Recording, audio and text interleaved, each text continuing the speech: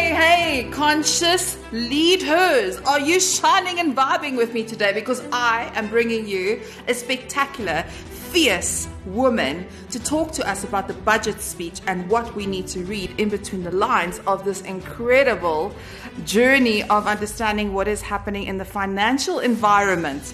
So without further ado, I would like to introduce you to Khanyisa Phika. Woo! Okay, so Khanyisa, she wears multiple hats with expertise and passion. She serves as the Deputy Vice Chairperson of the Women's Forum and holds a pivotal role in banking as a VP of Credit Risk, specializing in macroeconomic analysis and risk advisory. Beyond her personal pursuits, we find joy in her florist channeling because she's also a florist. And by the way, we are actually going to do a flower crown workshop with her in the Botanical Gardens in a week from now. So super excited about that. Additionally, she also contributes her insights as a member of the Conscious Leaders Advisory Board. Warm welcome, Khanyisa. Yay! Thank you so much, Carmen. Oh, that is a fantastic introduction.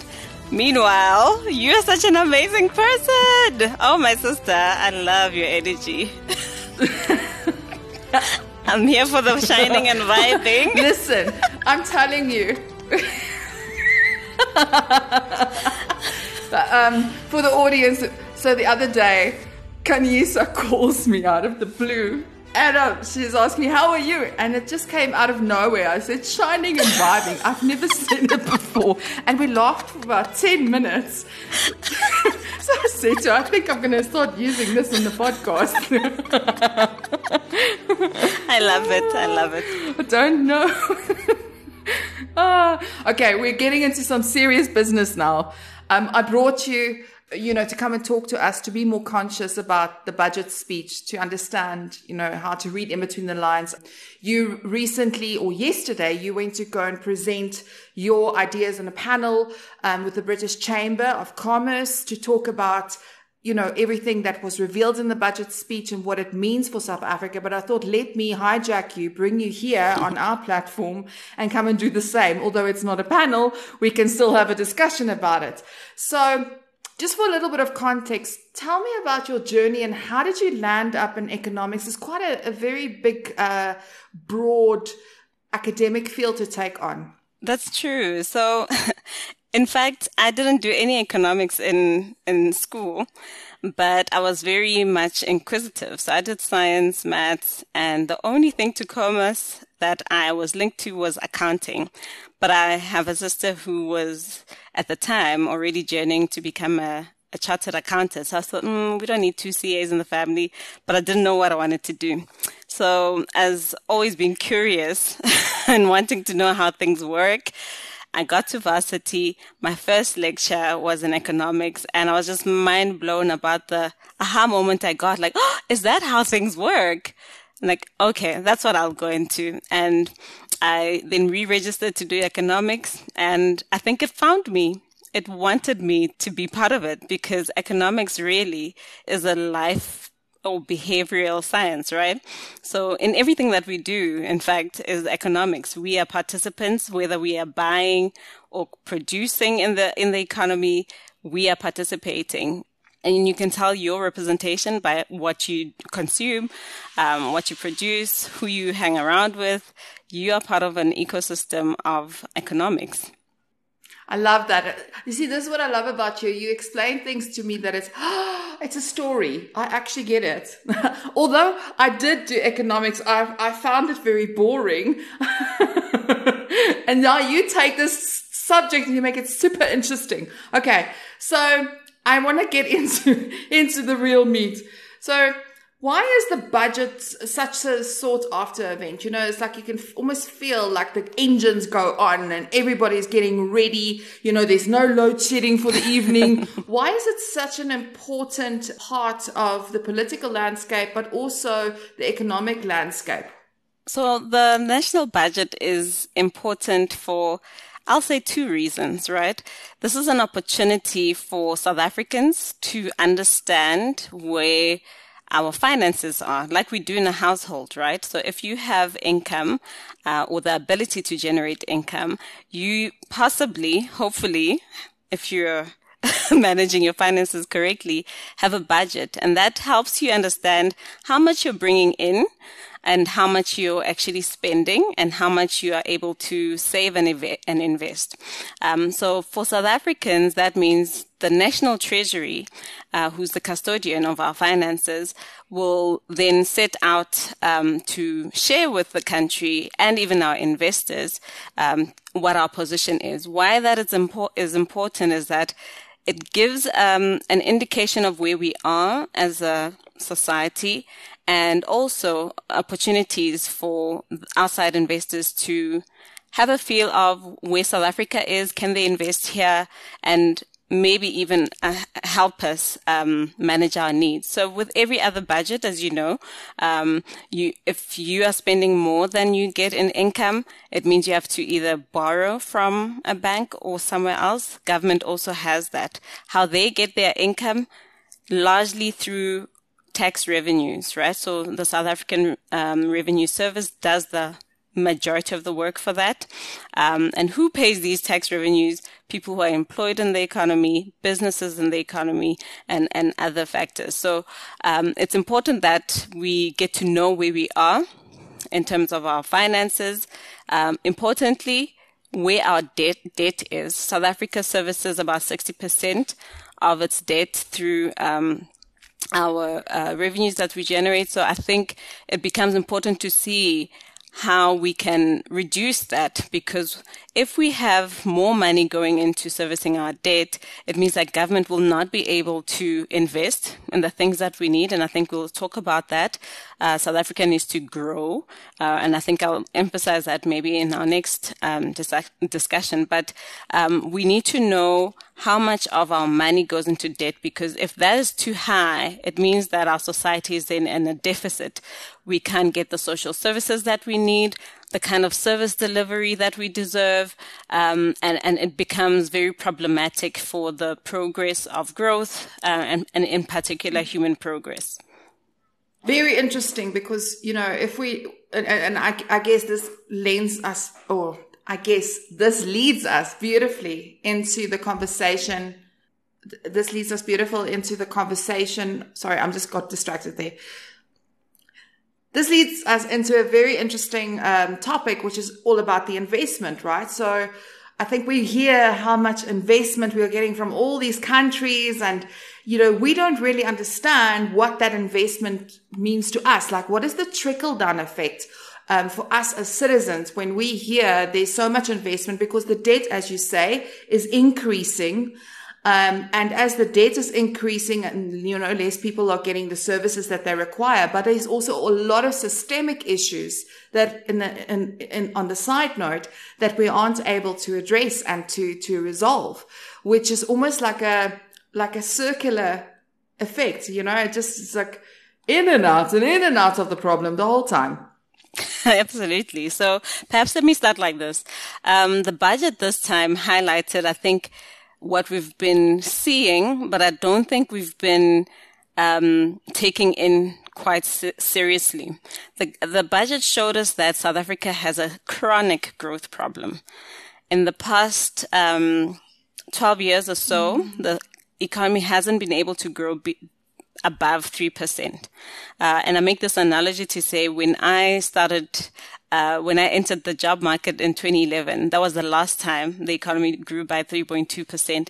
Ever since, we've been on a downward trend, and have averaged about 1%, right? In those 12 years. That means that we haven't been able to, or rather, it means that South Africans have become poorer.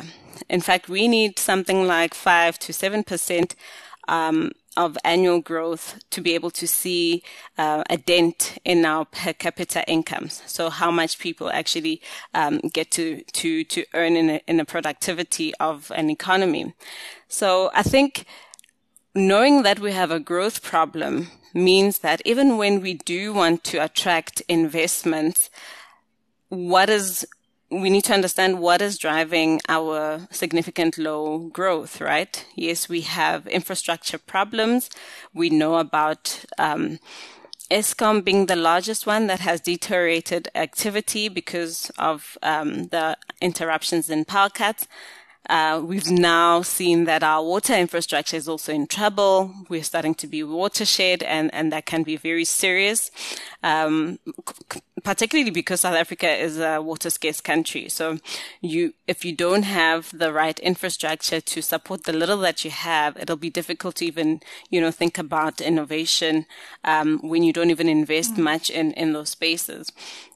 Another thing is this Transnet, and I think we bore the brunt of this when we had a commodity boom recently, during COVID.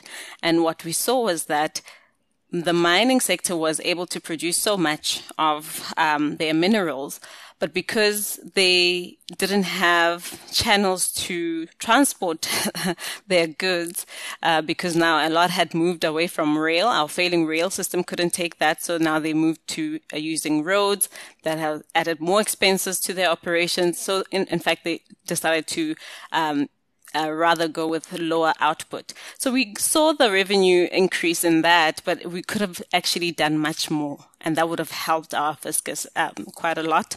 And so all these deficiencies, I think, limit our ability to grow our economy faster. But then we have to think about the future of AI and what that could mean for our economy. And in this budget in particular, what saddened me was that there was a reduction in the research and development spending from government side. I think something like 37% from the period of 2018-2019. And when you think about how some of our peer countries like China or even our Asian counterparts, what you realize is that they have large budgets for their research and development.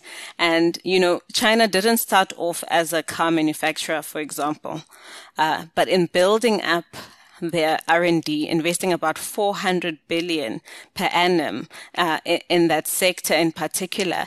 They are now the leading producer of electronic vehicles, something that they did not do 10 years ago. So you realize that we may have these great ideas, and we have few examples of brilliant minds in South Africa. And I suppose topical that comes top of mind is Elon Musk, right? His businesses are, maybe even 3 times larger than South Africa's GDP in the types of profits that they generate or how much they're worth.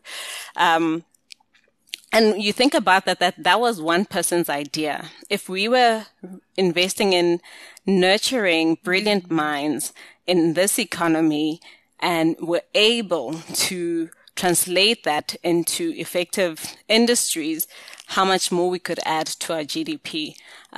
In fact, we are exporting that freely to other countries that have the budgets to invest in that. And I think that was the sad part to notice.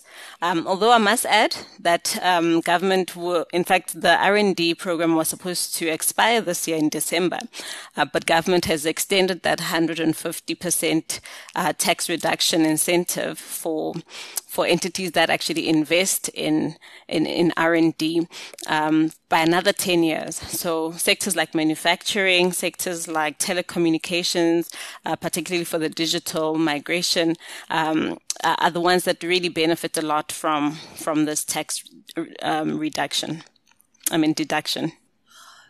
What is your take on the budget speech, especially the one before our elections? What did you feel was necessary to happen, didn't happen? And also, perhaps, apart from research and development, what other areas concern you? Okay, so I think this budget is a little bit tricky because, like you're saying, it's an election year, and there was a lot of I suppose, campaigning, you would say, by the ruling party, saying all the right things to keep investors at bay. And you saw that because in fact, when we came into this budget, my initial feeling was there is no way we're going to avoid a fiscal slippage. Our societal needs have increased and government will need to, either emphasize the extension of that distress grant, which they, did, and they probably also need to think about what they're going to do with Eskom and Transnet, because that has become more evident. But I think they said the things that many investors would have liked to hear. And what was the game changer for this budget was the use of the gold and foreign exchange reserve contingency account, which helped them, in fact, reduce some of their spending, or at least requirement for spending for their debt repayment, which then allowed them or afforded them a maneuver in spending for societal needs, and also saying that for Transnet would need to showcase that they are deserving of the guarantees that government can give for their operational purposes. In fact, it was also good news to hear that in the first quarter, you'll remember that last year, Eskom was provided something like over 100 billion for some of their debt, which was going to be paid out in different phases as well. But Eskom had to showcase that they are handling their operations correctly to be able to qualify for some of those guarantees. So in the first quarter, Eskom, in fact, came through, and then their equity was then translated. I don't think it was emphasized enough how badly we require these structural reforms to actually translate, because even in the growth projections, Treasury still expects our economy to grow by an average 1.6%. Now, if we are required to grow by at least 5% per annum, it means that in the next 3 to 5 years, we are going to grow by 1.6%. It's not enough. So that tells you that unemployment will continue to be high. The inequity will still be very high. So our societal needs will still need to be met. So in a low growth environment, you have jobless growth, but also it means that your tax base will be shrinking. And so it means that, in fact, Treasury is trying to be creative every year of how they can maneuver their imbalances, because there's no long-term plan of how we're fixing this expenditure completely, so that you make the tough decisions now so that the future is a little bit more easier. An example of this is every year they tell us of how they're going to fix Eskom. And I think what the minister shared with us this week was that they feel like it was money wasted. The 500 billion that they have given to state-owned entities in the last few years, almost a decade, they feel now it looks like it's a waste, because those SOEs have not improved and they've not added or played their part as taxpayers in this economy. In fact, they've been draining the tax revenues for their support. So in that sense, you think about if these entities were efficient, what would we have done with that 500 billion? That's 500 billion rands that we could have invested, say, like I suggested earlier, in research and development, and move into innovation, creating new industries that would help us generate more jobs that were in line with the times that we're moving in. And support the technology that still needs so much funding, that still needs so much representation, so many skill sets as well, that these new sectors would bring for our economy. Very interesting point. I think I would like to pose a question to you with regards to thinking about the whole idea. We can't talk about the budget without talking about corruption and the impact that that's also having on our economy. One of the things that was mentioned in the budget speech is the optimization of financial acquisitions and the ICT infrastructure, that they say if they're buying laptops and they're buying all of these computers, they want to get better prices, because if they buy in high volumes, they're not getting competitive pricing and value and all of that. But you can't help to think in the back of your mind, that value, okay, but what about the other things that are happening that nobody's talking about? But I suppose it has an impact on the investors. That's why it's never been addressed. Yeah, so it is quite a touchy point, but I'll say this. I'll give it to the government that in this budget, they increased the allocation for the Department of Justice. So you know, if you'll remember that last year we were placed on the grey list by the FATF, and what that meant was that we were under more scrutiny, yes. Right? So what they shared with us this time was that we are going to get a report that tells us about the latest progress, but we have about 5 deficiencies that we still need to work on. And many of these are on the anti-money laundering, and also the bribery and corruption, side of the FATF findings.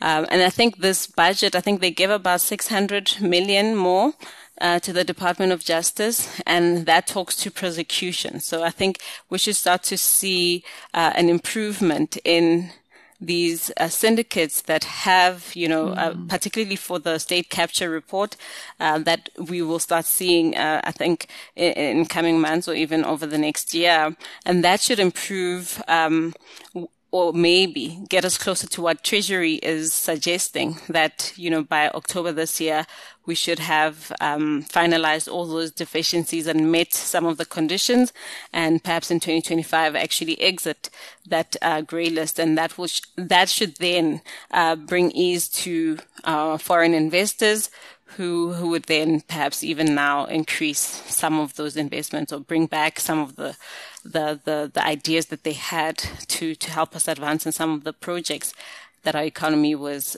you know, trying to expand in while we rebuild our economic activity.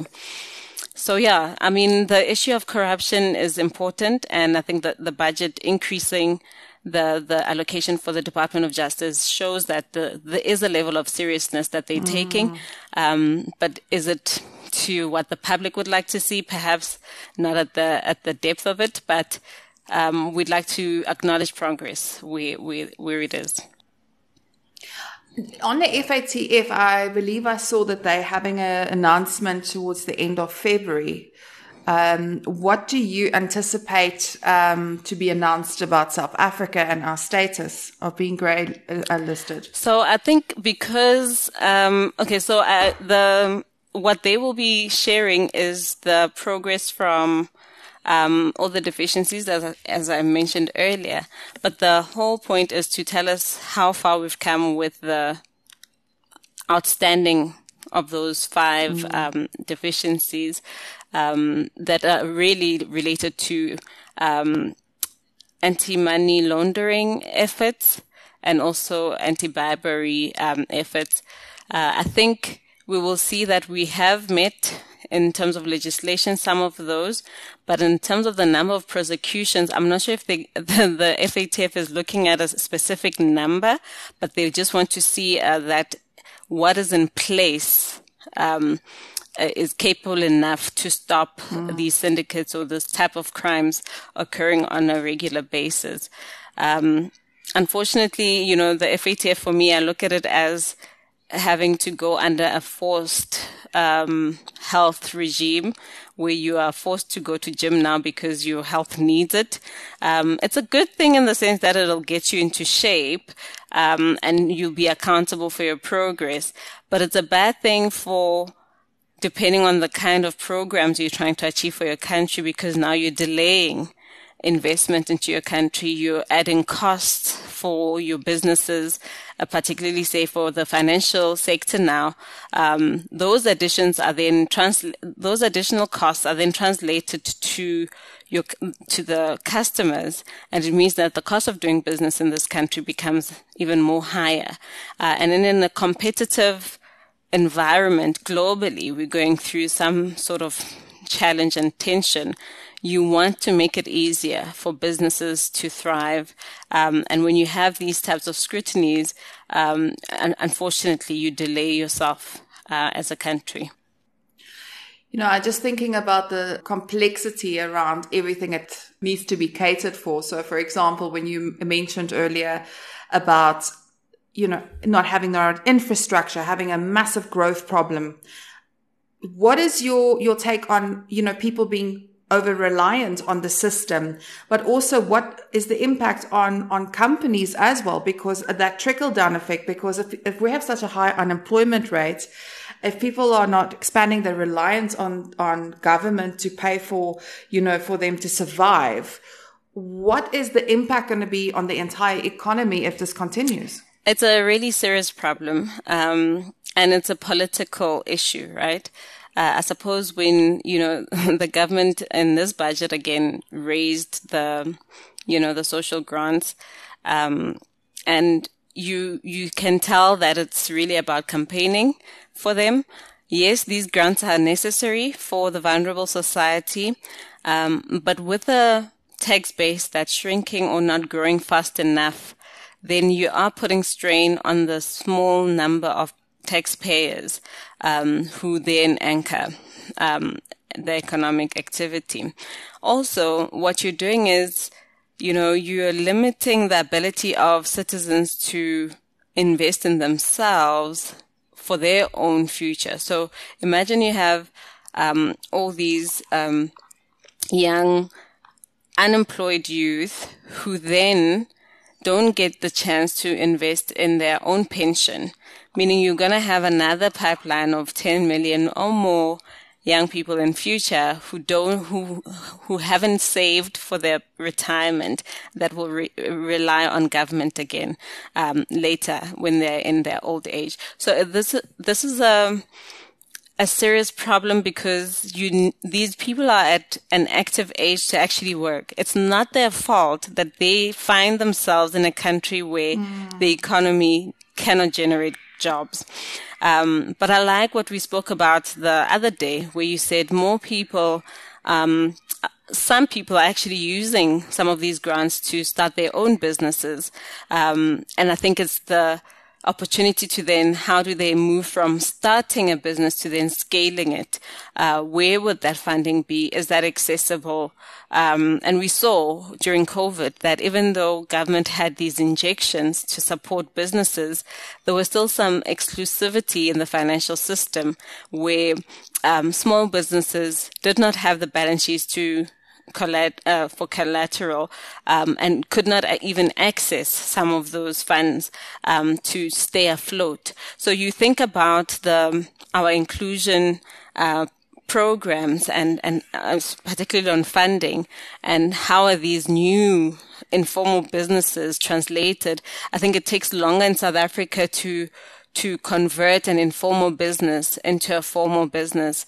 And why we need it to be formalized, because then at least it can generate more jobs. You can see more people earning. And there's all these incentives that government provides, right, about if you employ a certain number of graduates, you get a specific incentive. But the skills are also a mismatch. So we do have quite a lot of problems, but I don't think it's not easy to fix. It's something that we just need to commit to as also participating citizens to be able to help our economy grow. So yes, a lot of it weighs on the shoulders of government to fix, particularly the legislative side. But the private sector also needs to step in. Citizens as well need to also, participate in the change that we want to see. Yeah. I heard a phenomenal quote the other day that said, if you're not changing, you're choosing. Wow. And, we all have to adapt to our environment, and try and take care of ourselves. More importantly, if we can at least take care of ourselves, and not in a selfish way, but then we are able to help others as well. I think there's always this idea of go through the door, go and sort yourself up, and then come back through the door and come fetch those that needs help. Once you've managed to make things better for yourself. Just leaning into that conversation. I just want to have a better understanding also, what is the wins for women and female entrepreneurs in this budget, and also the gender gap. What is your view on everything that's been allocated in the budget? This is such a interesting question. I get to be asked this twice this week. I met a lady who also, wanted to ask asked whether our budget is redistributive, right? And when we talk about redistribution, I think in trying to answer that question, we know that gender-based violence is an issue. We know that women are underrepresented. We know that women, there's this huge pay gap in it.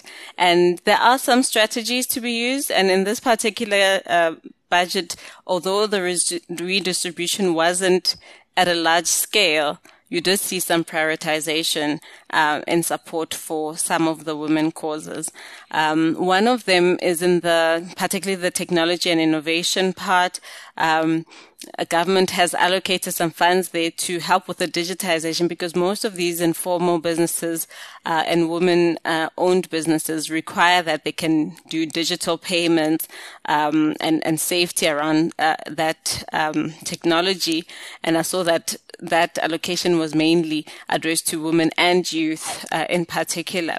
I think it's important that, when we think about, is government doing enough around gender parity issues in our country, and we say we haven't, I don't like to look at the glass as half empty. So progress in addressing some of these issues has been made, but perhaps not at the pace that we would celebrate, right? Last year, towards the end of the year, the Department of Labor had issued some guidelines of what sectors needed to look like to advance the transformation in those sectors. And that debate is still there. I think that input was taken from the public as well, so that government can come up with a finalized amendment bill for that, so that we can see this transformation occur. Issues that surround women, like gender-based violence, go beyond just the financial side, right, of supporting their causes and supporting their initiatives. I think it's also a behavior matter to say, as a society, the respect for the female, the respect for the gender, the human being next to you, and knowing that you have no right to violate anyone. And then I think it talks to the kind of, I almost said messed up society that we are, but we are a broken nation. We have, we have quite a traumatic history, but also in the healing process from our trauma, we haven't really dealt with it in a healthy way. So our healing path hasn't necessarily been overall healing. Some of our issues relate to avoidance, and we see it in the disparities in our economies, in our communities, and in the workspaces, and how we're trying to resolve issues exclusively when we should be an inclusive society. So we can speak about a rainbow nation, but there are few South Africans who really are investing in, being the change that they want to see. And I think sometimes we do make a lot more noise about the negative side of things, but there is progress. It's really minimal sometimes, but when it does happen, I think we should also highlight that we are moving in the right direction. And as much as the pain took so long to happen, I think the joy will also deserves the chance to translate.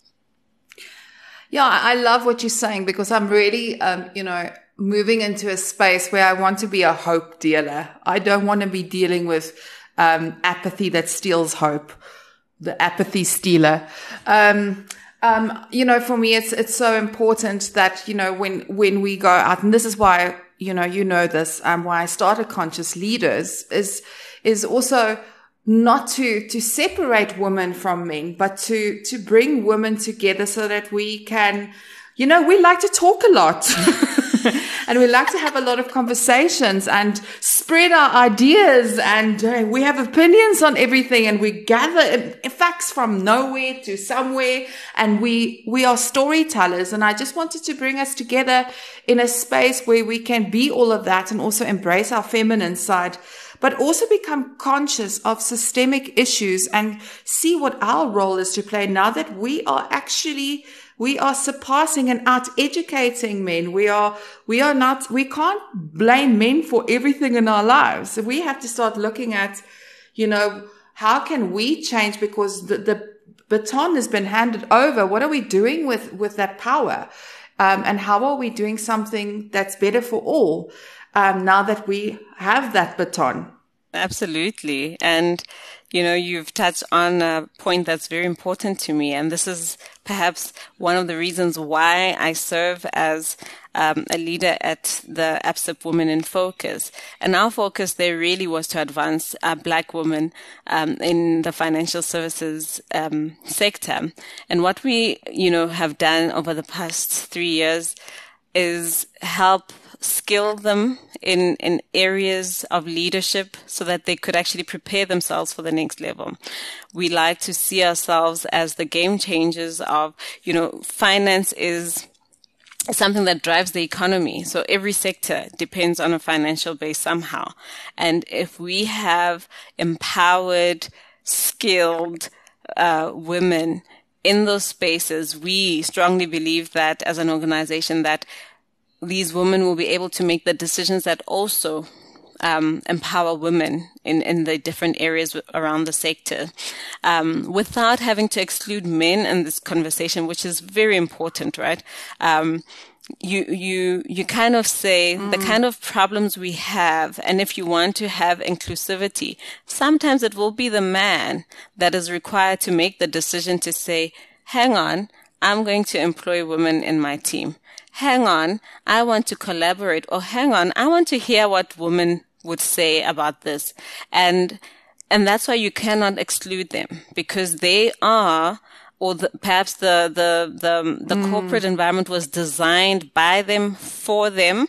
And so when you try to come across as an attack to their position as opposed to a partner or a collaborator in the change making of this process, then you will alienate them and make them feel threatened, and sometimes we may not see the progress that we want to see. So I do think it's an important conversation to say, we need men for this transformation. We cannot do it alone. Yes, we are going to be the major beneficiaries of the decisions that are made henceforth, but we're not saying don't hire men at all.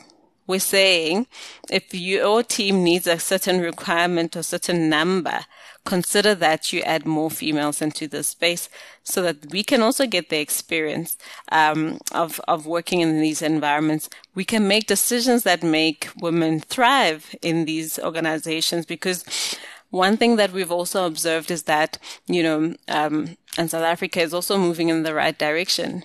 Women CEOs were very few, and if they did make that level, they wouldn't last long in those positions. Why? Because of the kind of environment and the expectations that would be wanted from them. So we find that, if there is enough support for women in those roles, if then they're able to make decisions that say, hang on, I'm a mom, I'm a CEO, or hang on, I'm a community leader, I'm a CEO, and I don't have to act like a man to succeed in my role. I don't have to be a man in my role, and I can tap into my greatness as a female in this role to make the right decisions that will make this organization thrive. And I think the most important thing is that all of us want the same thing. We want growth, we want progress.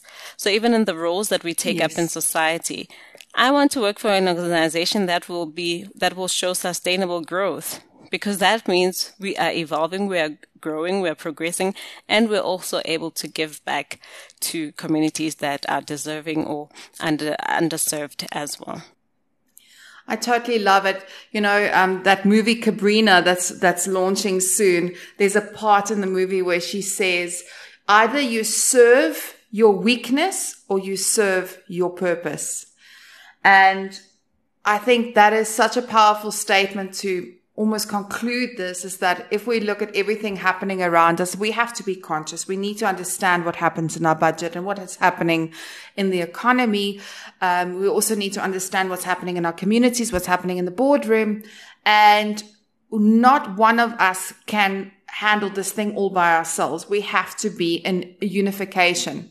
And it's important to identify what every person's purpose is in their life and what they feel called to do. And then also, I saw in the Harvard Business Review an interesting comment that they said that the moment you bring diversity and inclusion to the board, and there's diverse experiences, it's not just, we need to start looking at diversity, not just about where you were raised or, the color of your skin or your gender or anything like that, but also on the lived experiences that you've had. Because when you bring all of that into a collective wisdom, that is when the ESG positioning starts improving by miles ahead of companies that don't have diverse boards.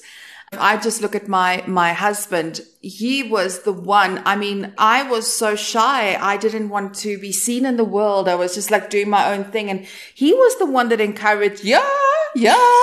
He was the one that encouraged me to say, come on, you can do this. I was like, I could never do that. And he said to me, you can do this. And I mean, he has been coaching me my entire life, and it's been an honor to walk side by side with him, and he's believed and support towards my journey and opening doors for me, even in what he, in his journey. And that's just my husband. There's so many men that I'm so privileged to know. Wow. And one of them is John Foster Pedley. Ooh. I mean, he gave me a scholarship to get my degree, which is very, you're going to meet him. You're going to meet him. That's so fantastic.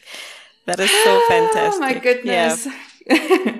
You're so right. No, absolutely. Yeah, it's so they do the exist. men do play the biggest role. And in my career as well, it was men who made decisions to help me advance in what I wanted to do. And sometimes they believed more in me, in what I could do, than I could even see it for myself at the time.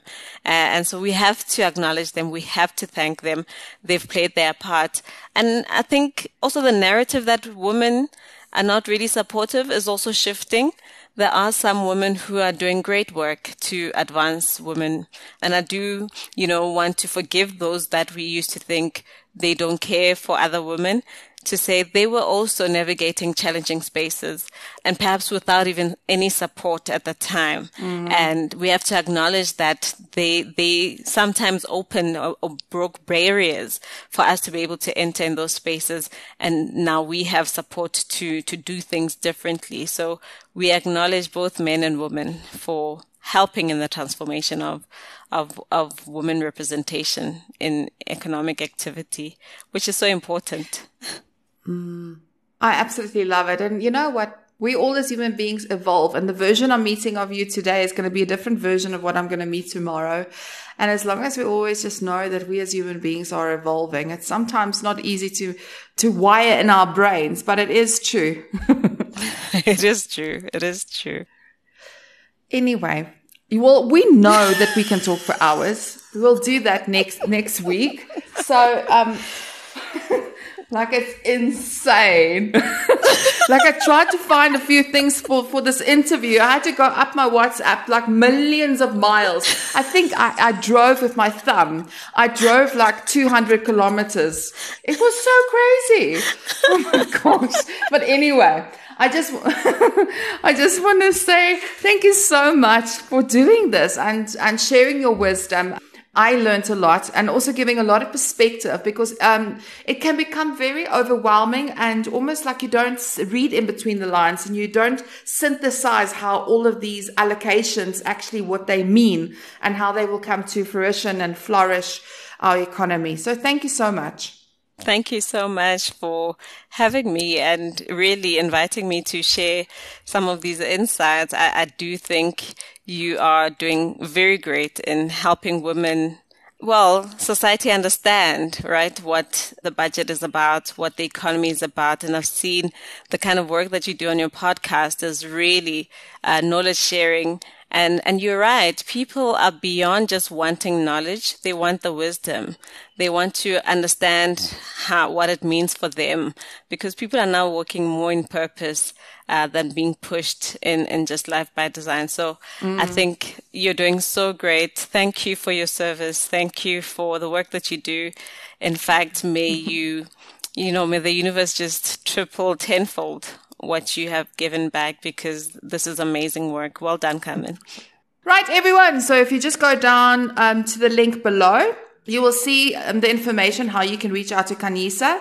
But also, if you want to ask her some questions, if there's maybe something that we discussed that you want to delve in a little bit more in depth with her, or you want to invite her to be a speaker or anything like that, you know where to find her. Down there she is. And sending you lots of love. Love and light. Keep shining and vibing.